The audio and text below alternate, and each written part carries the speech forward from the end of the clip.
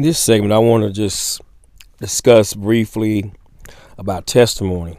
Um, this particular message is just really to just share with you about the power of your testimony. Satan does not want us to have a testimony, but I want you to understand that we overcome by the word of our testimony. That is the key. That's the title of this. We overcome by the word of our testimony.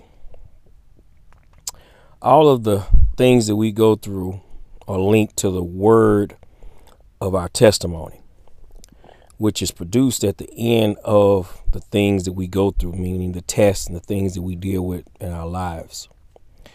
You see, our spirit man is like the Ark of the Covenant, where the testaments were placed to be secured for the future of all mankind. You see, when we endure the enemy's temptations in our own soulish carnal ways, our spiritual man develops, and with an overcoming power by the anointing of the Holy Spirit. And when we speak from our spirit man, we overcome. That's how it works. First, let's make sure we share the same definition of the word testimony as it relates to the life of faith. I asked a few people about testimony and what it meant to them, and here are a few definitions that came from that. Pretty much all of them were much the same thing: the story of a person's spiritual journey. And then basically they define testimony as someone's personal spiritual narrative. And while our testimony includes parts of our biography, that isn't the heart of it. So I'm going to get into a more deeper aspect of the testimony, aside from the definitions dealing with the legal or the courtroom testimony, and focus on the spiritual dimension of testimony. First, I want to share this. The verb to testify is defined like this: to express or declare a strong belief, especially to make a declaration of faith. The next definition is to make a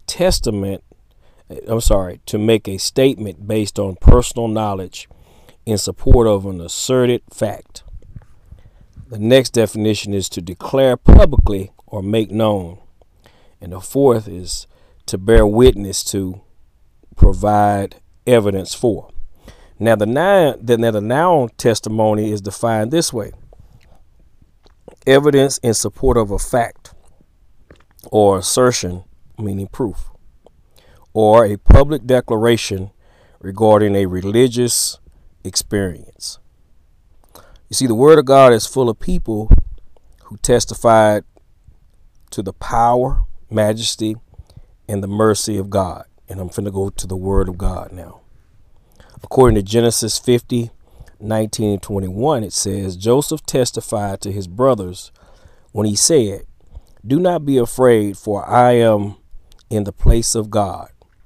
But as for you, you meant evil against me, but God meant it for good, in order to bring it about as it is this day, to save many people alive. Now, therefore, do not be afraid." Now, Job 42:2 says this: Job said to the Lord, "I know that you can do everything, and that no purpose of yours can be withheld from you." Interesting. Psalms 34:4 says this: David said, "I sought the Lord, and he heard me and delivered me from all my fears." Powerful testimonies by people of the Bible. Luke chapter 1 verse 49 says this: Mary declared, "For he who is mighty has done great things for me, and holy is his name." Powerful testimony on God. Acts 7:56 says this: Stephen, moments before he was stoned, said, "Look, I see the heavens opened and the Son of Man standing at the right hand of God. Philippians 4 verses 12 through and 13 says this. Paul told the Philippians, everywhere and in all things I have learned both to be full and to be hungry, both to abound and to suffer need. I can do all things through Christ who strengthens me. All these are testimonies out of the Bible, and these are powerful, and your testimony is vital. That's why Satan does not want you to have a testimony. So when you testify to someone, it's vital to reinforce the fact that God is moving in your life. God is shaping your life and is forming it. But one thing all of these testimonies have in common is that all the speakers direct their attention to the Lord. See, our testimony should be the same way. Our testimony is like our worship. It's meant to magnify the Lord, not our own ego. Only when Jesus is exalted will our testimony bear the witness of the Holy Spirit. And that's the key. We need our testimony to reflect Christ in all that we do and all that we say.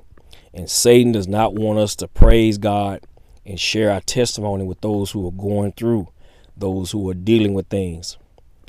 Yes, you might think that you're a common person, but you're not. You're special when you belong to the Lord.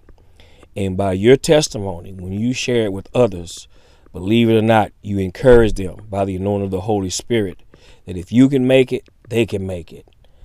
And you're basically helping them understand that if God can be good in your life, he can also be good in their life. Satan tries to take you out. He tries to destroy you, but God won't let him. But Satan want to twist you and try to destroy your testimony. That's why he doesn't want you to have one. That's why he doesn't want you to share it.